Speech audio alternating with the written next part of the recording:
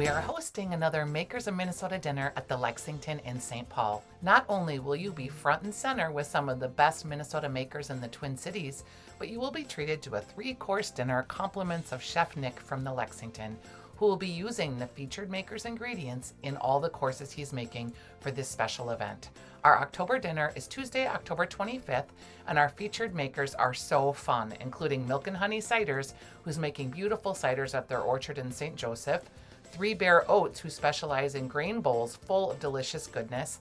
Also on deck is Taking Stock Foods. They've got these organic bone broths that taste amazing and are so good for you, as well as Olive Oil on Tap, who has formulations of specialty oils and vinegars that are out of this world. And speaking of out of this world is Mrs. Kelly's Tea.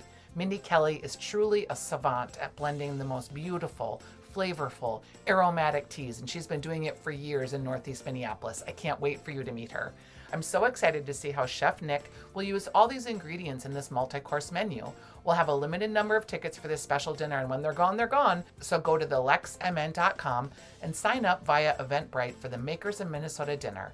Get your tickets now at thelexmn.com and watch for details on our November 29th dinner, where Chef Nick will be cooking the book, The True North Cabin Cookbook, just in time for the holidays. So go to thelexmn.com to get tickets and sign up for my free newsletter so you're always in the know about any events I'm excited about or hosting at stephaniesdish.com.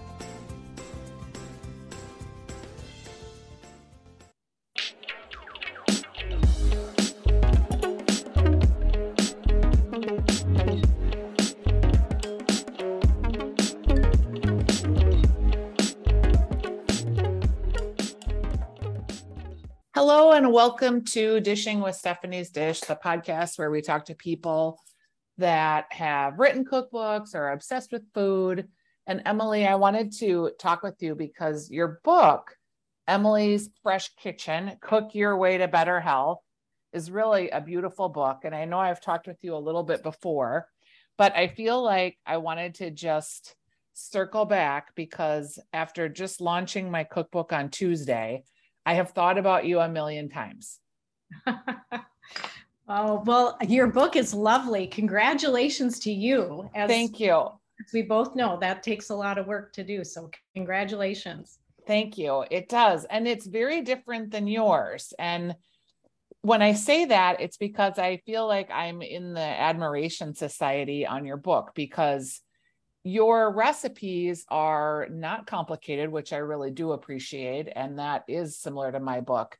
But your approach is just, your book is so beautiful. Like mine is, I feel like, more homey. And yours is just so beautiful and so beautifully photographed. And I want to just tell the listeners here a story.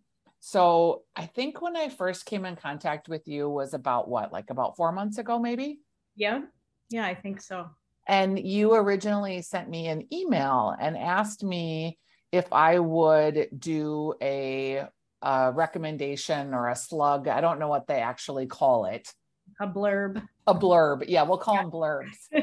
And I wasn't familiar with your book. So I was like, no, probably not. Like, just don't really know the book. And I feel so bad about that to this day, because your book is so beautiful. And I've wanted to circle back to you and just say, what a jerk that I said no.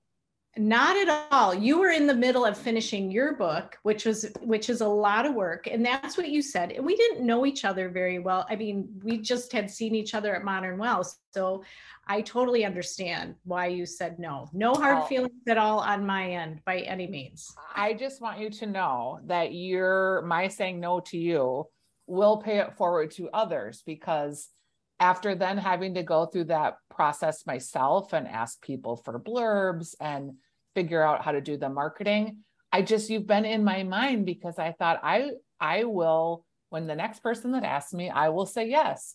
Like I will, I'll get the book and I won't say yes if I don't believe in it, but it's so hard to ask people for help. And there you were, you asked, and I didn't say yes. And I just have been thinking about you. And I wanted to circle back to just say, you taught me something. And for those cookbook people out there that are maybe thinking about a cookbook or you need a blurb, I'm your girl, because I just feel like it was so hard to ask for them. It is hard. It is hard, but you just have to do it. It's one of the most uncomfortable things I've had to do. Yeah. But I appreciate you saying that. You're so sweet, but please, I've never gave it a second thought. So. Well, I did. And I just thought, okay, I'm going to have her back on. So your book has been out now since the spring. Correct. And has it met your expectations in terms of what you wanted to do with it? I want to know like the highs and the lows. Okay. Well, I honestly didn't know what to expect. I really didn't. It was just working on a project, pouring my heart into something for 3.5 years and just watching it evolve. And I've said this before, I felt like God was telling me, share your story, put this out there. And so I was like, all right, I'm doing the work. I did it. I don't know what will happen, if I will sell 1 copy, if I will sell 1,000 copies, if I will just be giving them out as gifts for the rest of my life. I didn't know what was going to happen.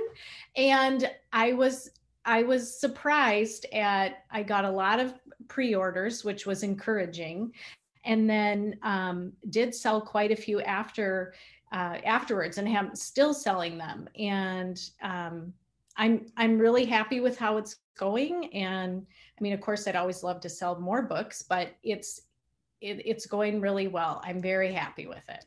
Where someone asked me a question the other day and I thought I should know the answer and I didn't. So I'm going to see if you know the answer. They said, what is the end game here? And what is the next step for you?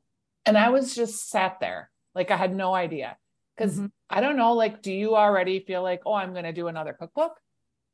Oh, I've been working on another cookbook. I already have 30 some recipes shot. And for me, I enjoy the process of creating recipes, fine tuning them, sharing them with people, and the photography. I love working with Baylin. As you said, my book is beautiful. Thank you. That's because of her Baylin Fleming's amazing photography skills. She just knows everything about the right lighting and helps with the styling. We work together. I love that process and I love the creation part of it.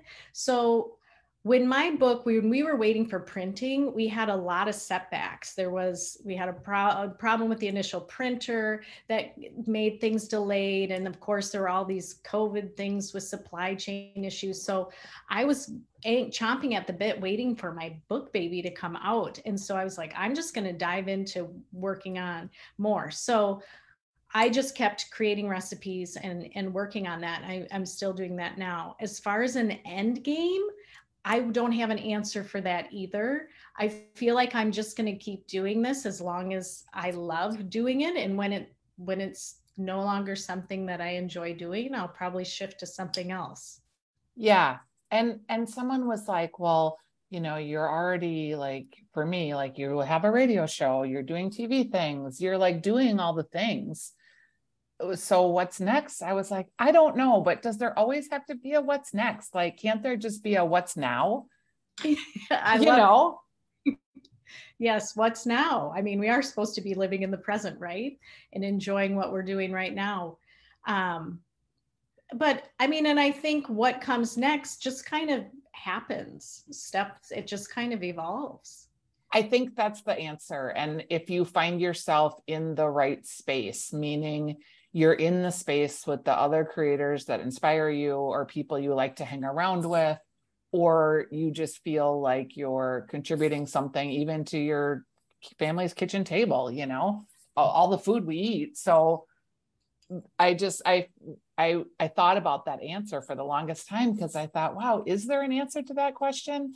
And like when you're in a corporate job, like you always maybe have this idea of what the next step is or how to climb that ladder. And for the first time in my life, I guess I don't really feel like I need to keep climbing a ladder. I feel like I'm in my space. I'm enjoying myself. Projects will come, projects will go. But I guess that's the ultimate like place you want to be in, right? That I agree with you. That I think we're on the same page about that. That's how I feel. I don't have any big things like, I know people have a goal, maybe someone who writes a cookbook I want to have my own television show, or I want this, or I want that. I want to have a dozen books out, something, you know, I don't know. People have goals Yeah. like that. I personally don't have that. I'm just an in process kind of person, I guess. What kind of things are you cooking right now? You're probably cooking for your next book, so I don't want to give away any secrets, but it is fall and harvest season. Are there things you're obsessed with or that you're excited about? Well, I've just been enjoying the end of Peaches. You know, Peaches are, you know, I suppose of doing grilled peach salad and peach drinks and things like that. But now tomatoes, like the end of tomato season, I love to just roast up a bunch of tomatoes and make a soup. And it's hard because it's still warm out. I did make this recipe for the book, but I did a grilled romaine salad with walnuts, blue cheese, and apples. And it was kind of like my segue between summer and fall with those flavors, yet you still using the grill and kind of hanging on to the grilled salad thing. And so I guess that's what I've been doing and working on recipes for the book. So don't you love a good grilled salad? Like, do you grill just romaine, or have you ever done like radicchio or endives? I've done other lettuces as well. It's just fun. It just makes it's just adds a different texture and a little warmth. And I don't know, I enjoy it. You get that nice smoky flavor too. Now, we had the opportunity the other day, we were at Modern Well for a dinner that the woman's name was Mediterranean to Midwest. And her food was so good. She had this like super spicy eggplant dish. Yes. And her story, and I loved, you know, her story about being Jewish and then moving to the Twin Cities from Israel and kind of what that process was like. But also it was so interesting to just listen to someone's story. And I'm sure our stories are like this too, where nothing's linear, you know, like, and she lived in Israel and she lived on the street with all these people from all these different cultures. I liked what she said about cultural appropriation too, because there's been a lot of that. And it's a really hard concept for me with food. I don't know if you've ever thought about it, but, you know, if you are a Mexican American and you make a falafel, let's say, correct, you know, are you culturally appropriating the culture of that Middle Eastern person that makes the falafel? Or if you are a Nordic Scandinavian person and you make a taco, are you culturally appropriating the Latina culture or Hispanic or Mexican culture because you're making a taco? I have such a hard time with that because I feel like food is such an amalgamation of what you come across in your own experiences. And if we only eat or prepare foods in our own culture, like what a bore. Yeah, I agree. I mean, I'm so influenced by other cultures and other ways of cooking. I mean, we travel a lot and I'm all about eating everything wherever we go and just getting to know like what do they use to season and what is fresh here and what do they do? And that definitely affects my cooking at home. I hope obviously to never offend any person or culture or anything by adopting some of their things in my cooking. So I think that's a great question. I guess I don't know what the right approach is, I guess. Yeah. And it was interesting that she just kind of said, like, I don't feel like I'm culturally appropriating anybody. I feel like I'm honoring them. And I've never heard a chef kind of really address it head on. I've heard like media people and I've heard like celebrity chef people, but not just like someone that's literally cooking and presenting you this meal that's based in the Mediterranean in her Israeli home. And yet there were influences from all these other cultures. Yeah, no, I thought that was fascinating. That was a wonderful, wonderful dinner. I love that whole series, the stories behind the menu and what their goal there is to do with that. And I thought that was a fabulous dinner. It was so interesting to me learning about Israel and all the different cultural influences in that country. I guess I knew it was diverse in that way, but not as much as it is. Like me too. Coming from Yemen, and it was just really fascinating, and how it's the different flavors from all the different neighbors on the street. And that was fascinating. It was wonderful. The food was phenomenal. Yeah, I thought so too. Just super delicious. So you're working on your book. Are you being inspired by anything else recently, like TV shows or cookbooks or music or things that you're out and about in your social life? Oh, that's a great question. As far as what I've been like, I would say right now, I'm just seasonally inspired as far as the end of summer, beginning of fall, and just kind of thinking, what does that look like? What sounds good? What feels good? What's in season? I haven't been, I've got to watch next on my list is the pizza show on. Oh yeah, with Ann Kim. Yes, and Sarah from Portland. My sister lives in Portland, and Sarah Minnick. Her pizza is phenomenal too. So I look forward. I mean, I do get inspired by things like that, but that's next on my list to watch. Have you seen it? No, I haven't. She was just on Jason's show on Fox talking about it, and I've heard her talk on a podcast that was being recorded while I was watching it. And so I have heard a lot of her story, her origin story, and it's pretty powerful. And I really like the way that she comes and brings it all together with pizza, because pizza is such a ubiquitous food for everybody.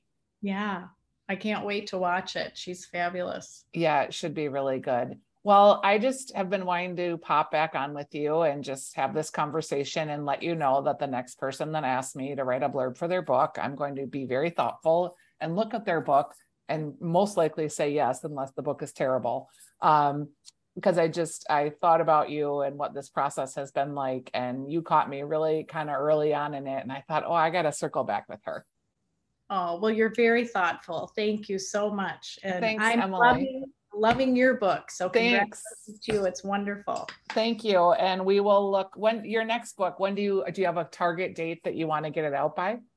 I would like to have it out probably in 14 months or so, but we'll see how it comes together. Yeah, that's Emily Maxon. It's Emily's Fresh Kitchen, Cook Your Way to Better Health. Will your next book just be kind of like a part 2?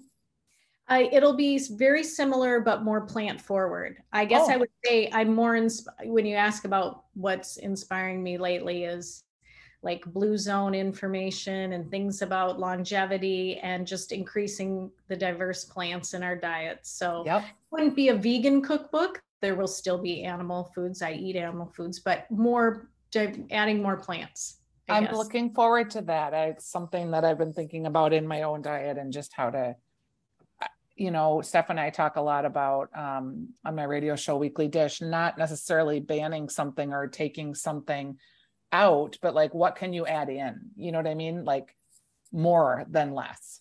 I'm all about the crowding out philosophy where you just adding a few good things in, then something's obviously got to go. And it doesn't feel like you're giving anything up. You're just adding more good things in. Yeah, that's kind of our philosophy too. So it was great to chat with you. Thanks for letting me record this. Mea culpa. And just, I wanted to make sure that everybody knows that your book's beautiful. Emily's Fresh Kitchen, Emily Maxon. Thanks for being on the program. I appreciate it. Thank you, Stephanie. Okay, we'll talk soon. Bye-bye.